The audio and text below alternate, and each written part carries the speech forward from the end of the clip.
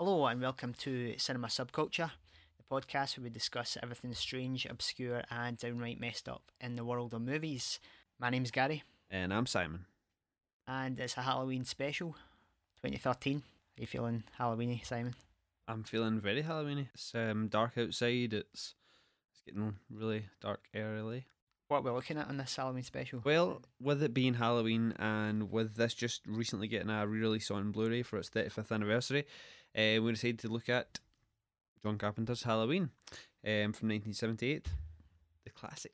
Yeah, an obvious choice, you might say. You might say. But yeah, when we chose a Halloween special last year, we went for like the obscure one in Yeah, the of in the the series. of Yeah, the Halloween movies. Right, yeah. but just I thought the Blu-ray release. Yeah, that and kind of gives an it's one. yeah, It's your personal favourite film, I yeah. believe. Yeah.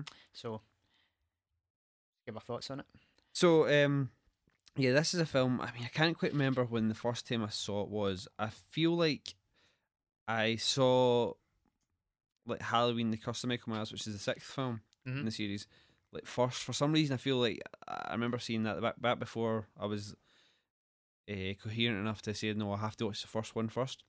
Um, so I feel like I watched that first, not really knowing what was going on in that film, and then I remember seeing the opening, just the opening scene up to where we find out that it's young Michael Myers that's doing the murder in 1963. I remember seeing that scene and being quite creeped out by it. I mean, I was pretty young. I can't remember quite what age I would be. Early, well, if I was 12, that would have been, that's the oldest I can think I would be. Right. Um, so I was quite creeped out by that because I hadn't really seen anything like that. I hadn't seen Psycho by this point, anything, you know what I mean? Probably the only horror films that I'd seen were maybe like Nightmare on Elm Street, the first one. Yeah. So seeing that the opening really freaked me out, but I never watched past that at the time. Mm. And it was maybe like maybe a couple of years again later when I actually bought the video. I think I bought the VHS, my first copy of Halloween, which I wish I'd held on to now. Actually, I've got so many copies of it. I don't Yeah, have my right, original right. copy. I think I gave it to Ian or something like that. Anyway, so I eventually saw this film and it just really resonated with me. I just really enjoyed it, and I think probably one of the things that like I'm quite into like mythology in film series. Like even if like shit sequels, I'll probably watch it. Mm. Just I like the idea of the story continuing and references back to the first one and things like that. So I think it was probably going through the film series that made me appreciate the first one Mm-hmm. all the more, if you know what I mean, for the kind of classic horror that it was. And again, even at that early age, the kind of low budget independent filmness of it really got me. The same kind of thing as does with even more so with like Evil Dead now. I just really find it inspiring and interesting in the whole story behind it. These just young filmmakers just kind of just doing it. You know what I mean? Mm. Guerrilla filmmaking, really just kind of everybody chipping in and getting the job done. And the fact that it became so successful, you know what I mean? Not straight away, but like really became like a cult classic. Then like full on like is regarded as probably the other than Psycho the first proper like 80s, even though it was 78. Like slasher, you know, the Right. start of the kind of popularization of the slasher genre, Mm. in the States anyway. Mm-hmm. So yeah, I just always had a special place in my heart for this film. Probably quote all the lines from it, you know, at one point, you know. Haven't watched it in a while, so it was nice to see it in the new Blu-ray restoration.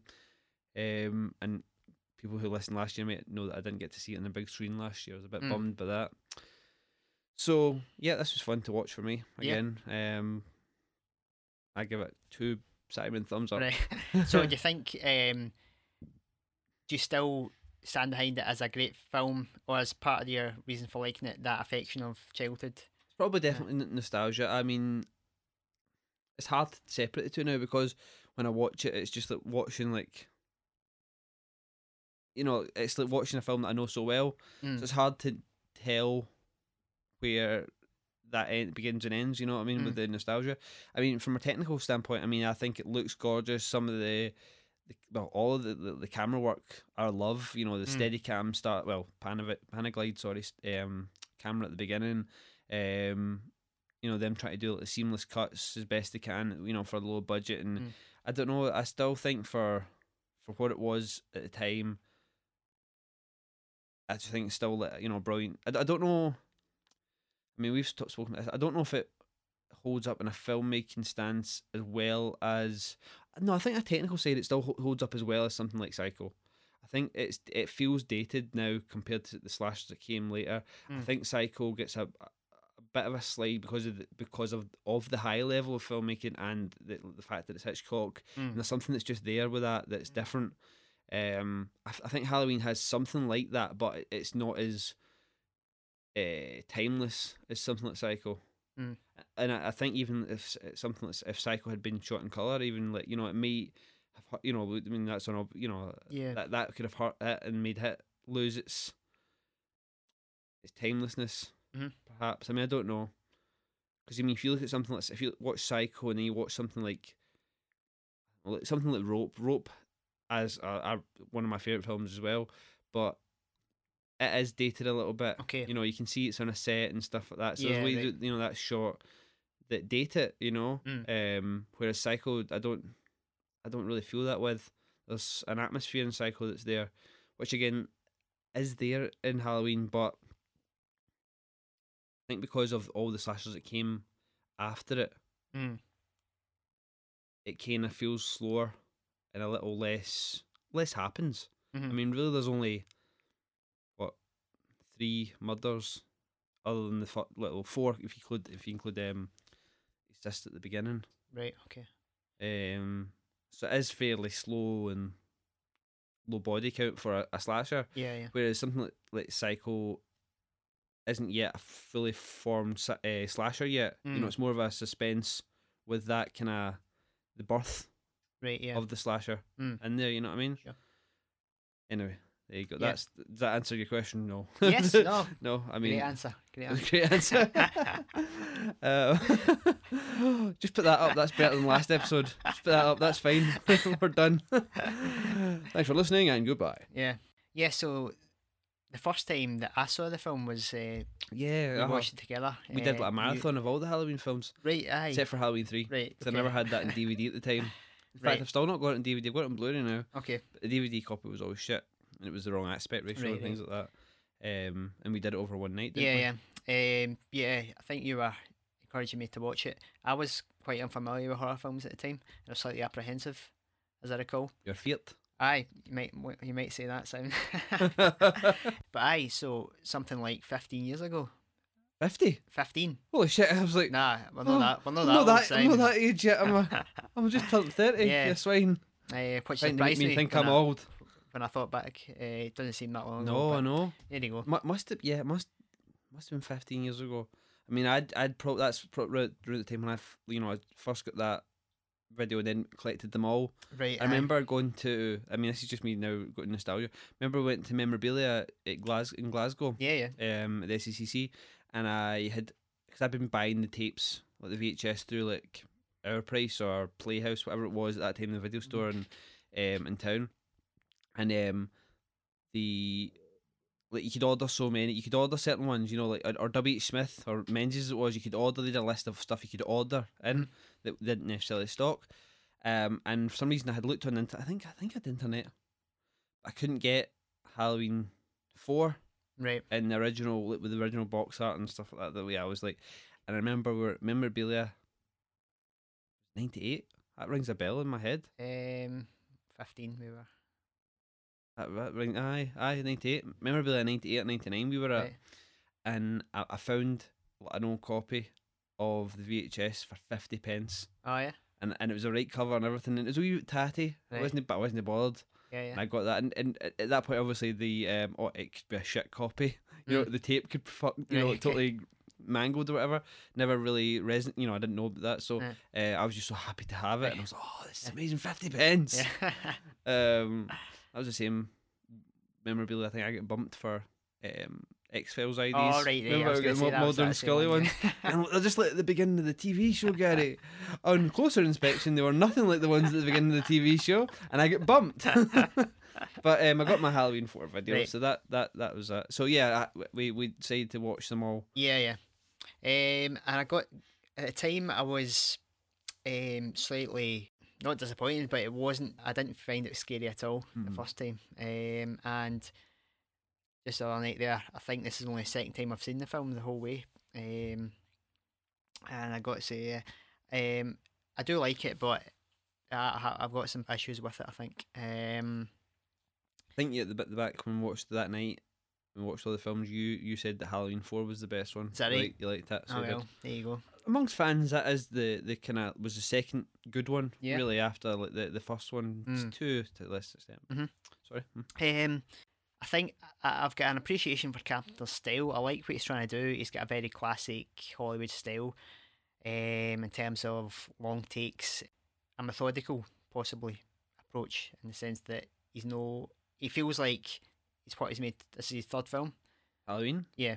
Technically, Assault on Precinct 13 was his first like, proper film. Aye. Made Dark Star before that, but it was like a kind of university or college project that they expanded into a feature with Dan O'Bannon. I mean, technically it's quite accomplished in the sense that he's letting the story speak for himself with the long takes. It's just sort of slow pan the camera, sort of using the deep focus. But I don't know. It just fails for me as a horror film. It fails for me as it's not scary and there's really no suspense in it, which is kind of crucial for me. But I think I'm probably being maybe more critical of it due to the fact that it's held as one of the greatest of all time. I mean, a film, I probably wouldn't really criticise a film like something we've done in the past, like My Bloody Valentine. It's not scary at all, but I'm probably not going to criticise that in the same way. I wouldn't say that was in the same league as Halloween personally, but I'm No, I'm just saying. I understand your point. No, I get your point. It's something. I mean, if you look at the success of the film, it is an extremely scary film for most people. Like they talk about the audience reaction. Yeah. Everyone's loving it, but I don't know. I mean, again, like just to context this for the people listening, Gary also doesn't think The Exorcist is that scary. No, that's another one. Yeah, I mean, I really like the film. I don't necessarily didn't find it scary necessarily when I was watching it, but as a psychological effect, when I watched it, it definitely had an effect on me. You know what I mean? And I know people do really have a reaction to that film. So I mean that I don't know if that contextualizes it at all for people. I mean, what would you class as a scary film that you have seen? Well, I mean, if you through the history of horror, I mean, there's films that, I mean, Psycho isn't really scary anymore, but it's still very suspenseful. So that's an important. The tension you're building in a horror film is crucial to it. I mean, you can see that in most Hitchcock films. Sure, I would still say The Shining. I mean, see, once you've seen a film a few times, you're not scared by it. But The Shining was always one of the ones I would throw up there as one of the scariest of all time. But do you think the fact that there were so many, and a lot of the slashers that we have watched for this podcast and in life, are basically clones of Halloween or Psycho? Do you think that has an effect? You know, you're saying if you've seen a film before, so basically, so many of those films are beat for beat clones of like Halloween, specifically. To a lesser extent, probably Psycho, because as I say, Halloween was a kind of more traditional, like what we think of as the slasher genre start. Do you think that has an effect on it? See, I was thinking that watching it now, is it the fact that these tropes are so conventional that it makes them less effective? But for those types of things, it should still work because it's about there's ways that you can generate an audience reaction that's just about, like, as Hitchcock would say, like pressing chords in a piano, and it's the audience has there's a designated response that's guaranteed to happen if you do it right. And I would agree with that. It's the same like in modern horror, where it's all based around jump scares, and just do a loud bang on the soundtrack and the audience is going to jump. It's kind of what's the word I'm looking for? It's like it's sort of biological in a way. It's that kind of natural reaction, fight or flight kind of thing. Yeah, you think something's happening. But so it should work, but it doesn't work for me. Yeah, I mean, I agree with you. The point you're saying, like going forward, you should be able to play on the same principles. But once you've seen, kind of, I don't know, like once you've had that so many times, or like the kind of essence of it, like going back to the original instance of it, is probably going to be watered down, or even like because the envelope gets pushed so often, they go gorier, they go like more gruesome, they do different things. Mm. That when you get back to that, it seems rather tame.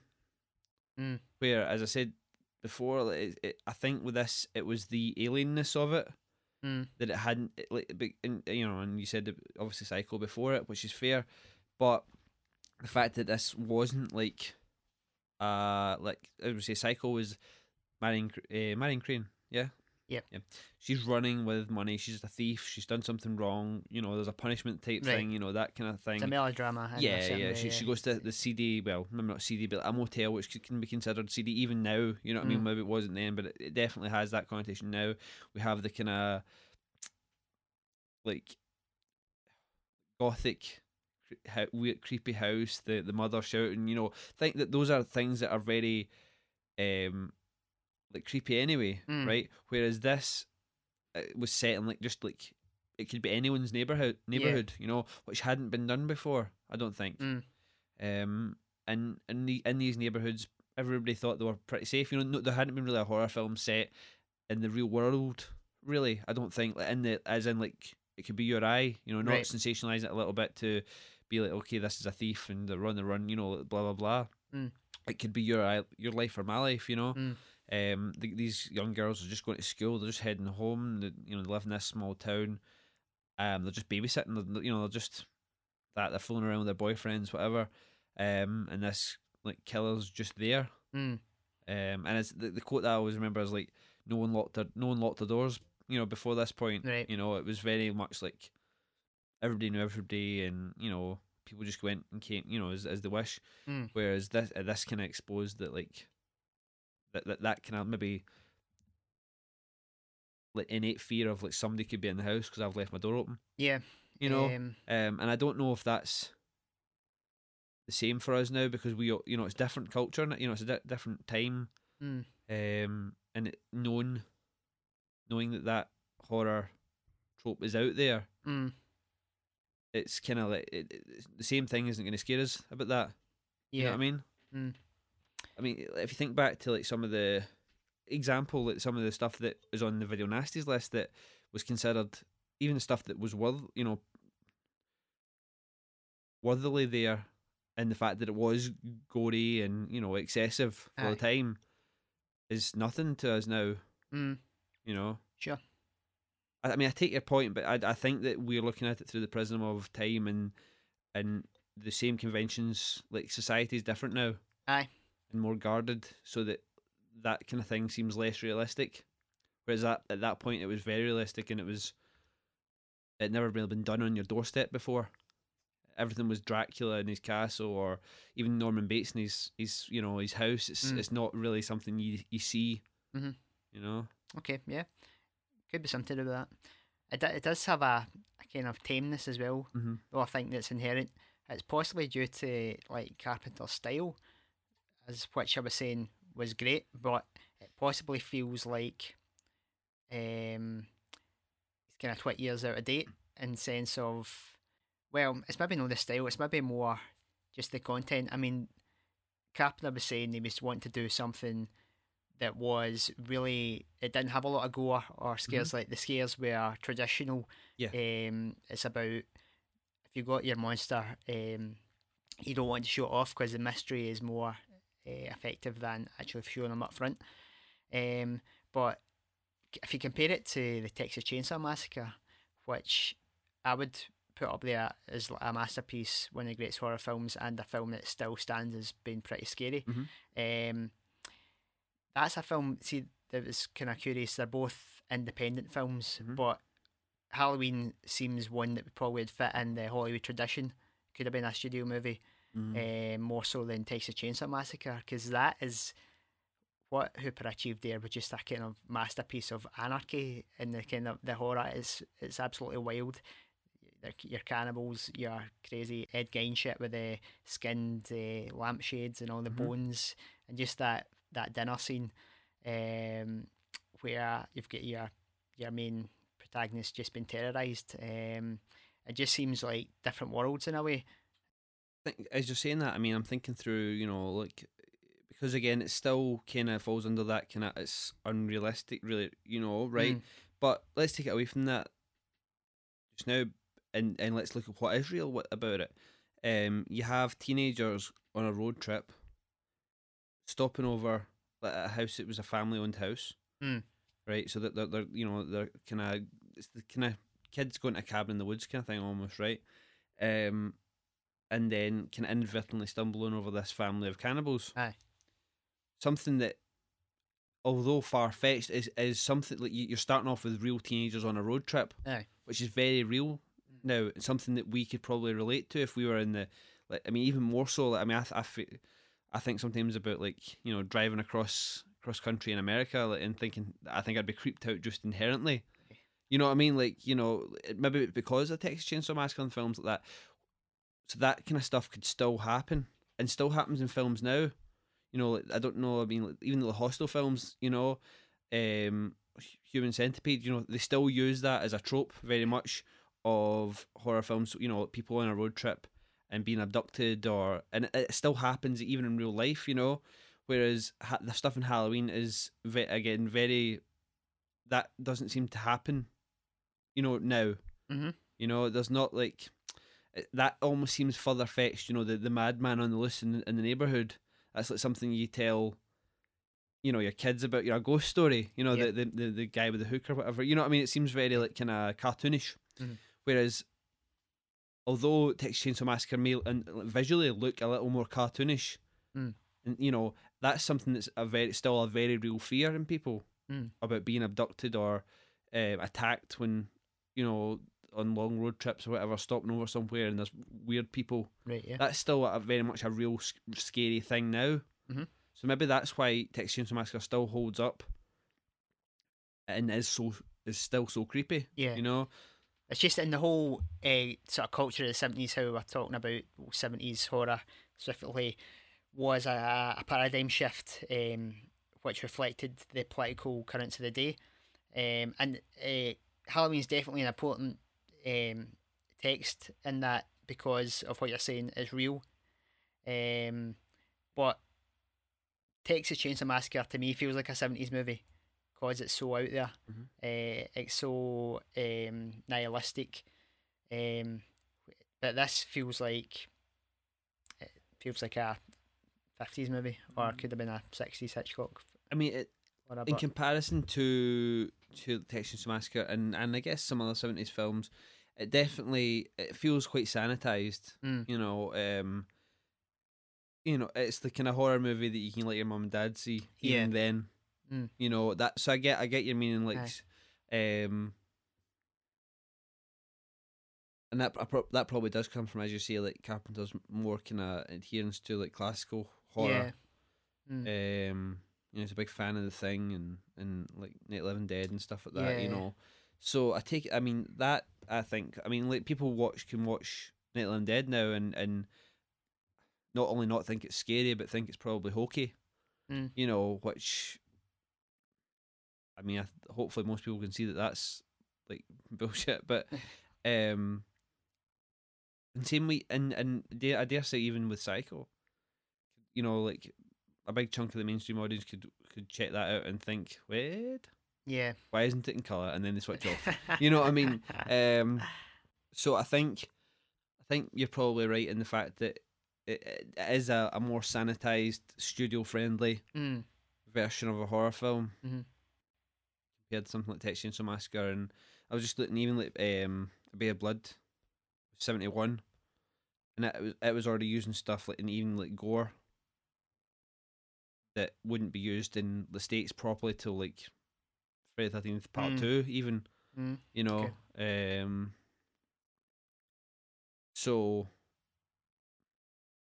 I know obviously that's Italian cinema, but it's very hard for me to be able to judge it on its own merit for the time. I can only take people's words on what it was like to live in that era in the States, in the kind of suburban town, and have that sense of like complete safety shattered by this kind of, holy crap, this could maybe happen, like, like this is, we better fucking shut the doors. Because who knows, you know? There's always that kind of creepy, like, you know, like house maybe in the town or whatever in the village. And you know, who knows what happened there, I guess. But Cool. I got lost in the thought there a wee bit, but I definitely take your point. It's weird in retrospect, I guess, probably for people watching horror films, well, for that kind of 80s feel, I guess, which in 70s film and stuff like that, like Nightmare on Elm Street and Friday the 13th probably stand better. But I think that's more to do with what, you know, goes on. The pace is higher in those films. I was want to bring up just the subjective camera. Obviously, not the first time that it was used, but it's one of the kind of pioneering, like, classic versions of that technique. Apparently, the second time the Panaglide, first time it was Okay. used, I think, Yeah. the Steadicam was used in Exorcist 2, I think, before that. Okay. But this was the kind of first Panaglide. Yeah, yeah. So I was wondering, like, did Carpenter have any specific motivation for, in terms of the plot or the character, to do that, or it was just I think he wanted to see through the killer's eyes. Yeah, yeah. Basically, that was his, and so that we couldn't see who it was, so that only time we ever got a clue to where the killer was from his perspective, Okay. almost, you know. Yeah, yeah. And you kind of see the killer throughout the film, like just in the background, out of focus kind of thing, usually. But it was used as very much as a kind of foreboding, like Jaws cam. Mm. You know, in Jaws, that it was a similar effect, I think, to that. Even what you're saying about showing your monster, or you know, like, I know that wasn't planned in Jaws, but Right. it's a similar effect. Mm. Of kind of this predator. Yeah. You know, So it's just more a kind of technique think in so. terms of narrative. Yeah, Aye. That's obviously Hitchcock. Something he used a lot, just to, it was purely to control the audience and as a story technique. Whereas you might say, I mean, you could read into the use of it in the 70s horror tradition as a kind of putting the audience in the killer's shoes and saying that we're kind of, alright, there's no innocence anymore. The audience is guilty. But I think that's probably reading into it. Just wondering if Carpenter had any like motivations like that. I've certainly never heard him mention that. Right, aye. As I say, it seemed to be more of a kind of like a cool idea. I think he Yeah, thought, you know, it looked really good. And he liked the way the Panaglide worked, to give that kind of smooth motion. But no, I think that was just kind of yeah. Because what in slashers, what tends to happen is you're starting with the killer's POV, but then as the story progresses, you're switching to usually the final girl. It's usually you're in her POV by the end of the film, and you sort of rooting for her. I mean, that kind of happens in Halloween. Yeah. That's pretty much what happens from I think the point, I think after just before when the couple has sex. I think that's when it switches properly to Jamie Lee's. Right, You know, when they get killed, just before the guy comes up, Michael comes up in the sheet. Okay. And then after that, it switches to kind of like primarily Jamie Lee's. For the rest of to the end of the film. Yeah. No, it's a wee bit an irony of that style, where what happened with it as like these series progressed into sequels is that it became the audience was kind of rooting for the serial killer in a lot of ways. Like they became the star of of the show. I mean, that's why it's always so cool. I always think it's so good because like Robert Englund played Freddy like right through, you know, whereas all the other were all played by different actors. I think the other one was Kane Hodder, who played Jason like 3 times, I think. Right. So but yeah, no, it definitely it's weird how that like they became the rock stars of the slasher. Aye. You know, interestingly, like we're talking about Psycho. You've not seen Psycho 2, have you? No. It's kind of it's weird how that convention of rooting for the killer or rooting for the traditional antagonist of the film is kind of flipped in Psycho 2. If anyone's seen it, you maybe know what I mean.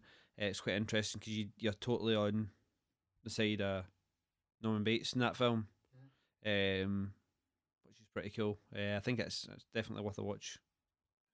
I'm talking to you, Gary, not just the listeners. But if anyone hasn't seen it, I think it's not just a by the numbers sequel. It's pretty interesting.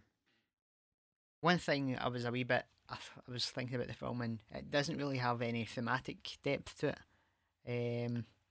Just something you could criticise it for. Mm. There's a scene I thought it was building up, the classroom scene, Yes. where the teacher's talking about the fate and the sort of interpretation of fate.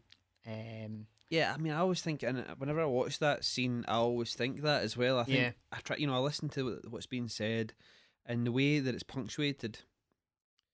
I always think that it is I think it is foreboding to what's gonna, it's kind of saying like,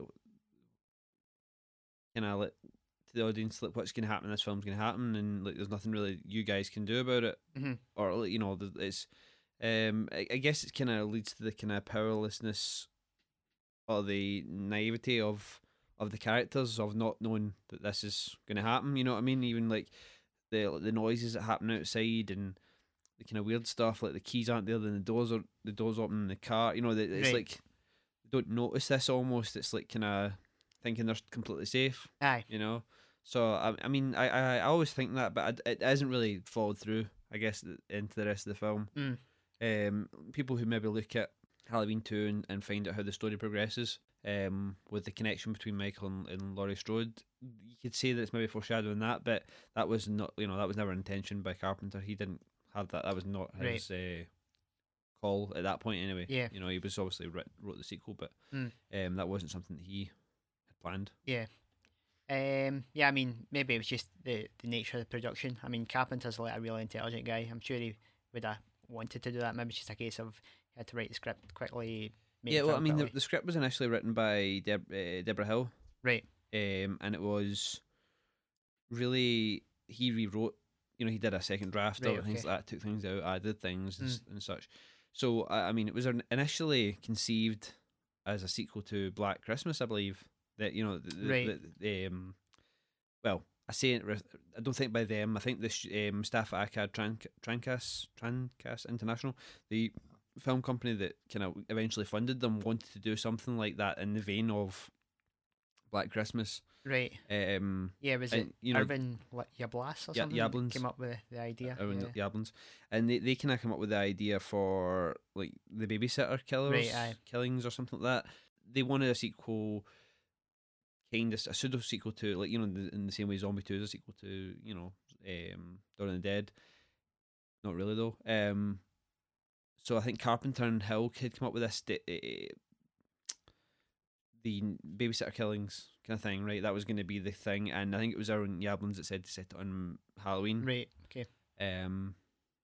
So yeah, I mean, I guess it gets credited with being like the first kind of proper slasher. Whereas I think, I mean, you haven't seen Black Christmas yet either. No, You yeah. can see these films, but then I've not seen The Shining, so it's all right. All evens itself up. But when you see that film, I think it, watching that after having watched all the slashers that I've seen, Mm-hmm. it's got a little something, I think, Black Christmas, that Yeah. the other ones that either didn't follow through with, or they weren't necessarily copying that because it wasn't such a big film. It was a Canadian film, I believe. One of those kind of Canadian with American actors or whatever. I can't Okay. remember, but it wasn't quite or that known, I don't think, in the States, Mm. to be copied or not as successful even. Mm. Like Halloween became.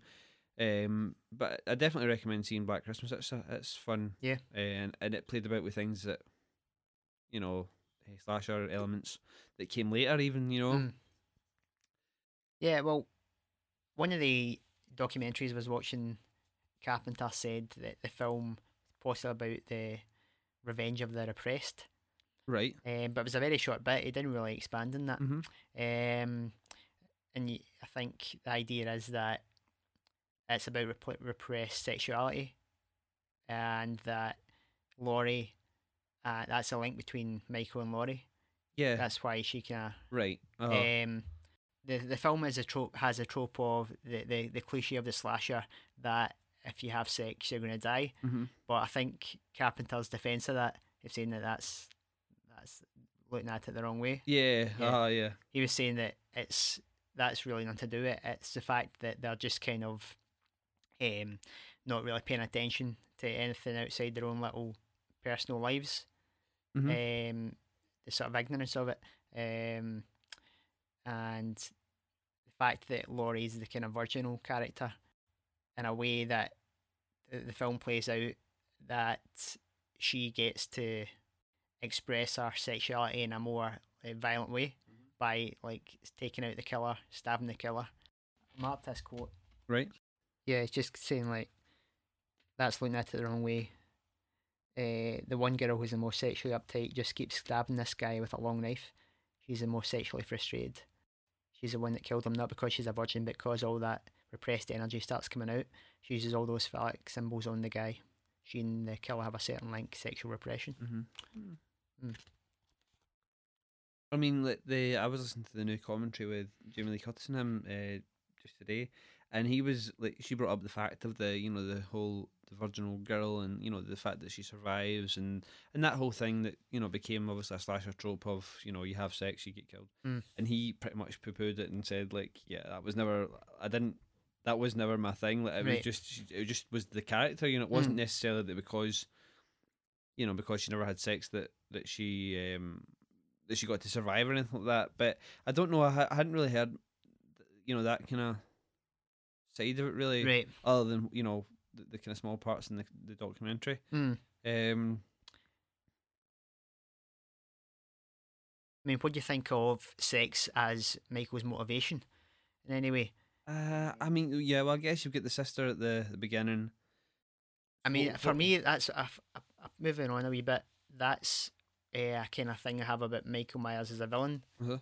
I don't quite get his motivation, but maybe he's not made to have any really. But well, I mean that was the thing about him in the original. I mean, they made a big deal in the back of in the video, the blurb in the video about him. It's like 15 years later, and he's reliving his crime from killing his sister. But yeah, I think the whole thing I always heard was that it was scarier because he didn't have any motivation. Aye. He just kind of latched onto these people when he came back to town. He sees Laurie when she comes up to the house, and he just kind of latches on. It's almost like a voyeuristic thing that he's got. Like when he's a wee boy, obviously you see the wee boy, you think of him. If you look back in the opening scene, it's like the wee boy sneaking around the house, peeking in the window. His sister and her boyfriend, just like being mischievous almost. I mean, the motivation. I mean, I can only speak to. I feel like I can only speak to the motivation that I know from the mythology of the rest of the films. Yeah. So they give him a reason later on. As for the first film, I mean, I don't know what his motivation for killing his sisters, but I think that's what it's trying to be, like really creepy and kind of like freaky. Yeah. Because he's just killed this girl, but then you realise he's a wee boy and it's his sister. So I think it's just there as a kind of, this is fucked up. I think the problem I have with it, he doesn't really have any motivation. He's just a psycho. But everything he does is in his pursuit of the three girls is incredibly considered and determined. He makes a concerted effort to follow these girls about. Yeah. Where if you've just let a random psycho with just anarchy on his mind, why is he killing specific people? Does he latch onto them because goes back to his house and he sees Laurie coming up? Is that basically he sees her and then? I think that's the thing. I mean, I don't know whether it's like the conversation that Tommy Doyle and her have at the door about something bad happened there once, and maybe it's something to do with that. Right. You could say that when he kills PJ Soul's character, that's directly linked to his sister. Just having just having sex. It's very similar characters, so you could see that that could be him reliving it. Yeah. But I definitely think you see him driving past the characters and they shout at him and stuff like that. So I think it's more like a provocation, right? Or not provocation. More he's voyeuristically attached to them and following their lives, right? But I mean, that's all just. I think it's intended to be just like, why is he? It's almost like reflecting the question back at you, right? Why is he following these people? Okay, aye. Why do you think it is? Almost, I mean, that's. I don't think it's meant to be senseless. Right. Okay. But I take. I mean, they said they put him in the white mask so that he was like inhuman, Right. emotionless, and kind of like just this monster without a face. Again, it's hard to judge how effective that is now. I mean, with it's like Freddy's not really scary, and the burnt face isn't really a scary image anymore. It's kind of Yeah. cartoonish. So it's hard to say how freaky this would have been. Hmm. Seeing it. Yeah. Yeah. I think they maybe could have made it more interesting by putting more of the backstory in. Because all that stuff that Donald Pleasance is going on about is really interesting. Talking about he's not a man, he's pure evil. That's Pleasance is a highlight of the film. Oh I think, man, yeah. and they only had him for 4 days of the whole Yeah, 20-day shoot. But I know he is. Yeah. He's got the like Peter Cushing kind Mm. of Van Helsing thing going. You know what I Yeah. mean? Definitely chasing down the monster. He's brilliant. Says. I- I mean, Carpenter talks about like this, like Michael Myers, like, evil is the like, a force of nature, and it's like Right. he's meant to be the personification of evil. Mm. So yeah, I know what you mean. Like if they had, you mean more stuff at the sanitarium and things. Yeah, just making him more something like Leatherface, where Myers seems very intelligent, Mhm. and he acts rationally and in a way that's predetermined, and considered. Whereas Leatherface is like a total things come into his world and he just reacts to them, and he doesn't exactly know how to solve the problems of Kind of what's like, going on. like Mars is kind of. It seems like a contradiction there. Mars is kind of set up as a childlike figure who's very like stoic, and obviously commits murder when he's a child. Doesn't have any interaction really with anyone other than his doctor Yeah. for 15 years, and is meant to be kind of almost stuck in that state of mind. Yeah. Whereas Leatherface is literally a child. Yeah. Yeah. That's very much. I mean, after that first like murder and Texas Chainsaw Massacre, he freaks out and is like, "Oh no, what's Dad gonna say?" Kind Aye. of fashion, But so yeah, I get what you mean. I feel like he is calculating, and he is purposeful in what he does. He knows what he's going to be doing. But it's all the thing is that it's like it's not an emotional response. There's no emotional response. You mentioned that, but that with the sheet and stuff like that. But I think that's more of a maybe it's not that he's emotionless. It's that he's like sociopathic. You know what I mean? He's just trying to like freak people out. He's literally Right. trying to. He doesn't care. It's not like he's freaking out about anything. Right. Aye. I mean, the thing the dogs is quite interesting. He kills two dogs and eats them. But no, No, doesn't he eats one. Well, He we eats don't even one. know. Yeah, I think it says I guess it's a dog in the Myers house. Yeah, I mean that again comes back to that kind of like just doesn't care. Just like he needs to eat, he eats. Aye. The other dog is barking at him and he's like, "Shut the fuck up." Right. Aye, just a bit weird. Why not just stab it or something?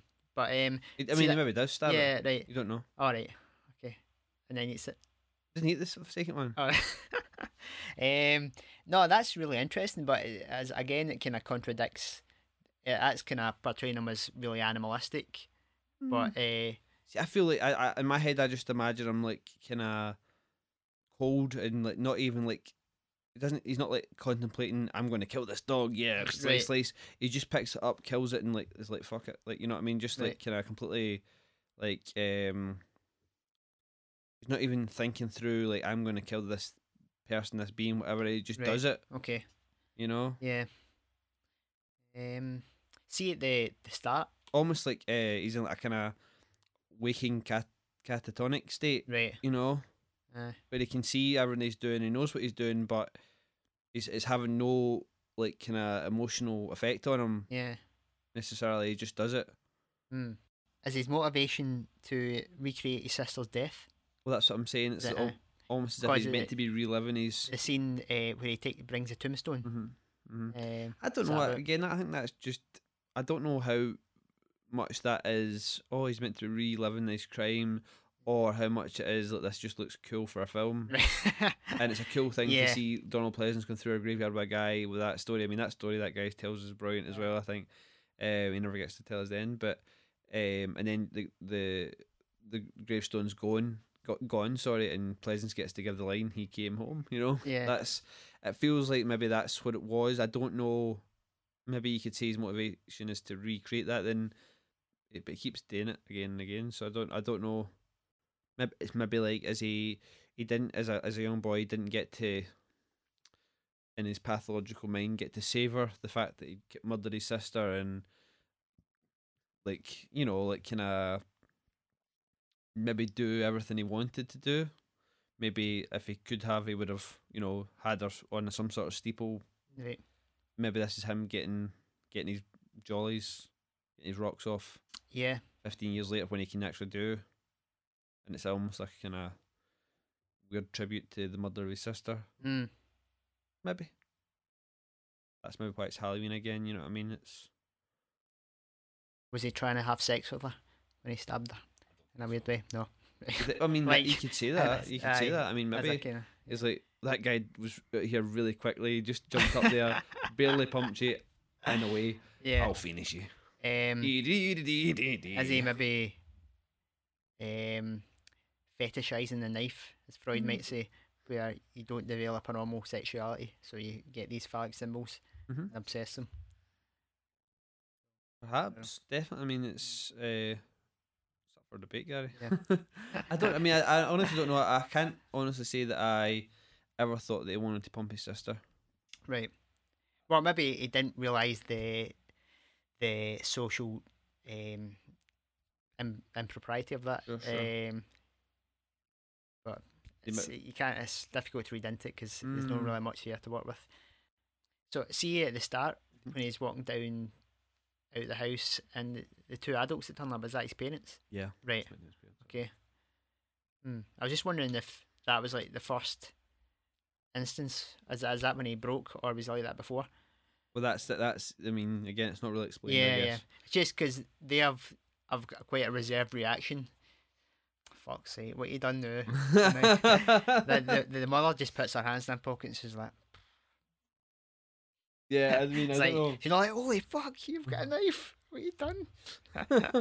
I mean, yeah. I don't know how much of that is Right. due to the acting of the parents. Right. I mean, the sister's pretty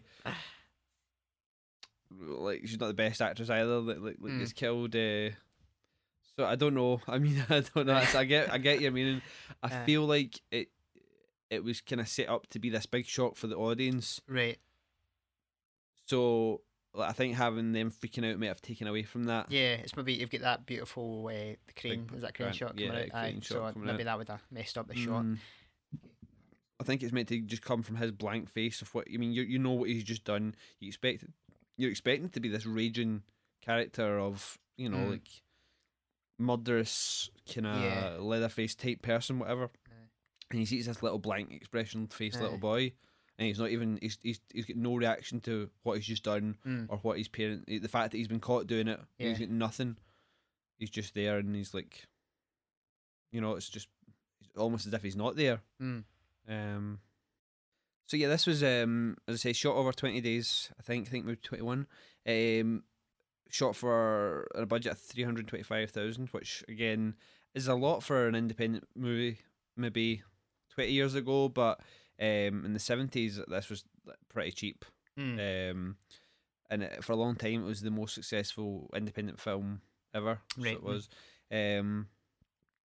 Obviously we've got Jamie Lee Curtis, who most people will know, but just in case, is Janet Leigh's daughter. Janet Leigh from Psycho. Tony Curtis as well. Sorry, yeah, and Tony, of course, yeah, okay, right, yeah. I'm just pointing out the horror Right, case, yeah. Donald Pleasance's character Sam Loomis is named after Sam Loomis from Psycho, so there was obviously like kind of they're paying some respects to the granddaddy of the it has a slasher. similar scene when Laurie goes up the stairs. Yeah, that's right. Yeah. Else was I was going to say. But yeah, like the music. I mean, that's a big thing that people make a lot out of the musical score. What do you think of that? We spoke a lot about the musical score for Halloween 3, which again was written by Carpenter and somebody else, another guy. Can't remember his name now. What do you think of the score? No, I mean the major themes are classic. I was wondering though when I was watching it, again, is there possibly too much music in the sense of taking away the effectiveness of the scares? Because every time Myers turns up, you've got a sting. Uh-huh. And I'm thinking, I tried to watch it with the sound off. I would replay the scene and see if it worked. It didn't really make much difference, but I thought Yeah. that maybe it's the case sometimes in silent movies they call it Mickey Mousing, Okay. where you get really kind of cliched, like cartoony music to Uh-huh. whatever it is on the screen. You're just kind of doing the same thing in two different mediums. I think it's the equivalent of the jump scare now.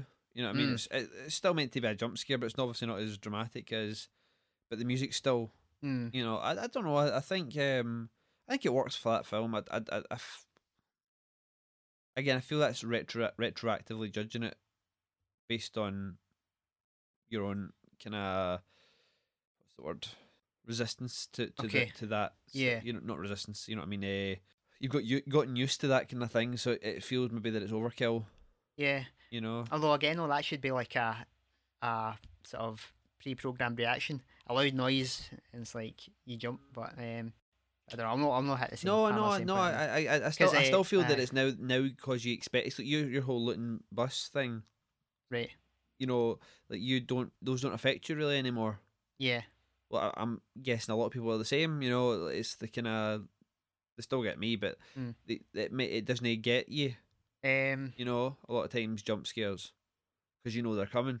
right. You know Me that, personally, I yeah, think I do, but I think in general audience terms, like they all still yeah. love that. They go for it. Like So the audience recently for Insidious 2, uh for instance, or Paranormal Activity, that series. so then could you not apply that same theory to this then? You could do. If you know I what I mean guess, from your experience, your personal yeah. experience. I can only say that my reaction to it. Yeah, so what I'm saying is it's a similar thing to the thing that you have with modern horror with the jump scare Mm, is maybe the same thing that you have with this in Halloween um, what? with the The, jump scares. You know, the kind of the stings and yeah. the musical cues. What? 'Cause I don't like them. It's not that you don't like them Yeah. necessarily; they don't They don't affect you. affect. So I mean, but even I think it's because I know they're coming. They still make you go, oh, right, that was a loud noise there. okay, Whereas more so than this, but I don't know. I mean, don't scare me, but that's because I know the film so well. So Yeah. and you don't always have the same thing. So like, I don't know. Mm. I think, as I say, I love. I think the music's classic. I do, and I like those little stings. Mm. But as I said, I don't know if they maybe really got people back in the day or not. No, I'm sure they did. Yeah, yeah. I Um, mean, Jamie Lee Curtis was definitely scared when she was yeah. watching it in that commentary. She was freaking out. So, It's anything you want to say about Halloween? um, Thoughts? I mean, I feel it's a really important film in the American slasher genre, for obvious reasons, all of which have been said by us and other people many times before. I feel it's a nice if you stay strictly to kind of the mainstream like slasher. You know, you going. It's a nice bridge from something like Psycho to like the kind of 80s slashers of like Nightmare on Elm Street and Friday the 13th. Um, I think it still works as a suspenseful film. I don't feel that it's scary necessarily. I think it's a nice setup for what Michael Myers would become later on. And I think probably Carpenter's his first really good film. I think visually and technically. And if you've not seen it, I mean, get it seen. You know, Gary. Yeah, I mean, I'll bow to the general consensus that it is a classic piece of horror cinema. Personally, I wouldn't rate it amongst my favourite or what I consider the greatest films, but it's definitely. I do like the film, and it's definitely a good film. Has some flaws in my opinion. Kind of what you said, what you were like with Argento as a Um, filmmaker right, because yeah, of how hyped and how well, highly regarded he was. right. When you first came to him, you thought, kind of, Um, no, possibly. Although I try to let the film speak for itself yeah, whenever I'm, I but guess, But, I mean, Yeah. you kind of said, like, you know, how he was heralded as the Italian Hitchcock, You're right. Aye. and that kind of Um, it definitely, when you're expecting one thing, you get something that ain't Possibly. near Yeah. in your head what that was. I mean, if the fates hadn't aligned and this film had just been another slasher, Uh-huh. then maybe I would Mhm. would look at it slightly differently, Mhm. and it'd be like an undiscovered gem. Mhm. So Yeah, I it's mean, difficult that's to be completely objective, but definitely.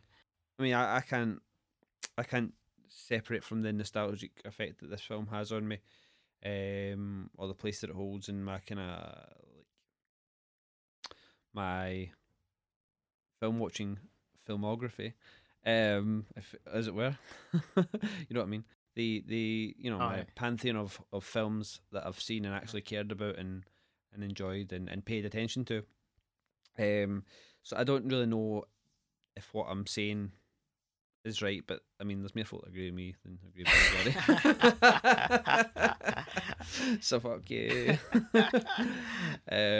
No, I mean, it's definitely. As I say, we both get definitely valid points. I think I can definitely see where you're coming from. Is I don't know if I was just coming to this the first time. I don't know how I would feel about it now. Having seen everything I've seen, and but yeah, I think it's definitely, as I say, up there in my estimations. Anyway. Good stuff. Quite a lot of folks as well. Right. Important people, Gary. No wee fuckers like you. I'm only joking. I'm not really joking. I'm joking. I'm joking. So, I think we already said that brings us to the end of this episode. So, moving on, Gary. What are we going to be looking at next?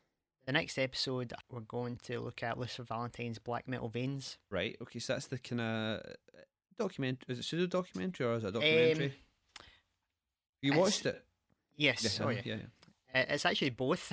Right. Okay. In a weird way. Oh yeah. You It's told me. a Yes. standard documentary, but it kind of go to the last part of the film goes off into a fictionalized story. Interesting. No, yeah, this is one I've been looking forward to seeing Yeah, since we watched the Van Gogh trilogy. Mm-hmm. Awesome. That sounds good. I just want to give a little plug, if I may, before we go. I think last episode I mentioned that I'd been working on some short films with people. We did a Halloween short type thing. It's just a little 5-minute thing that we put up. It's not the film that I was working on. This was just shot in one day. It's on YouTube just now. The channel is Elgato Film Pro. That's ELGATO Film Pro, all one word, as it were. The film is called I Confess. So if you just pop in I Confess Halloween Sketch 2013, you should be able to find it. Give it a watch. It's only 5 minutes. It's I'm pretty proud of it. I think it's pretty good. Gary's seen it. He said it was I was liked good. it. And he didn't even like Halloween, so so it must be alright. So worth a watch. To say, if you like it, give the channel a subscribe. Leave a comment. Say that I sent you from Cinema Subculture. So yeah, thanks if you check it out. That's brilliant. As always, drop us a Facebook message, an email, whatever you like. Facebook's /Cinema Subculture.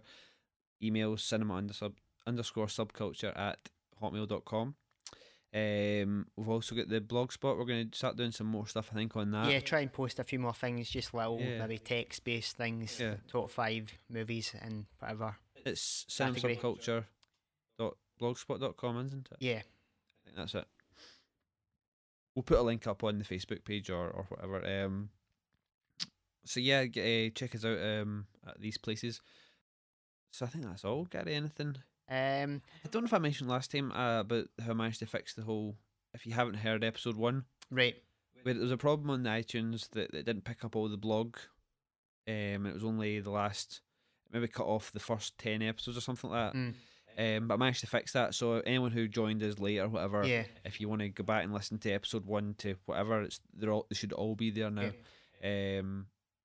You can see the genesis of Cinema Subculture. Listen to last year's Halloween special and the Christmas special, because I don't know if they would have maybe disappeared before people came on to see us. You can listen in the blog spot as well.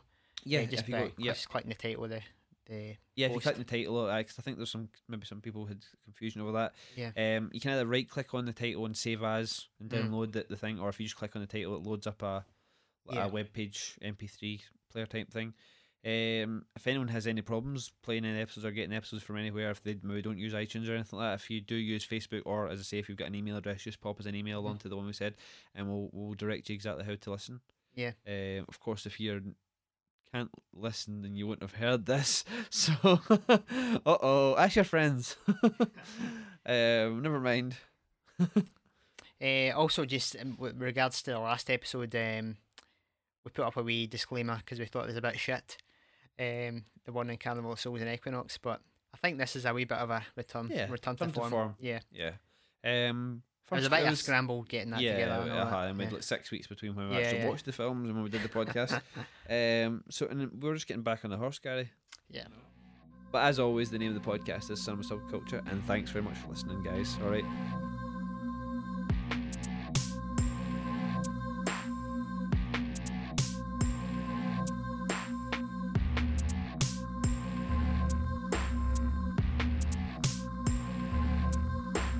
It was a nightmare.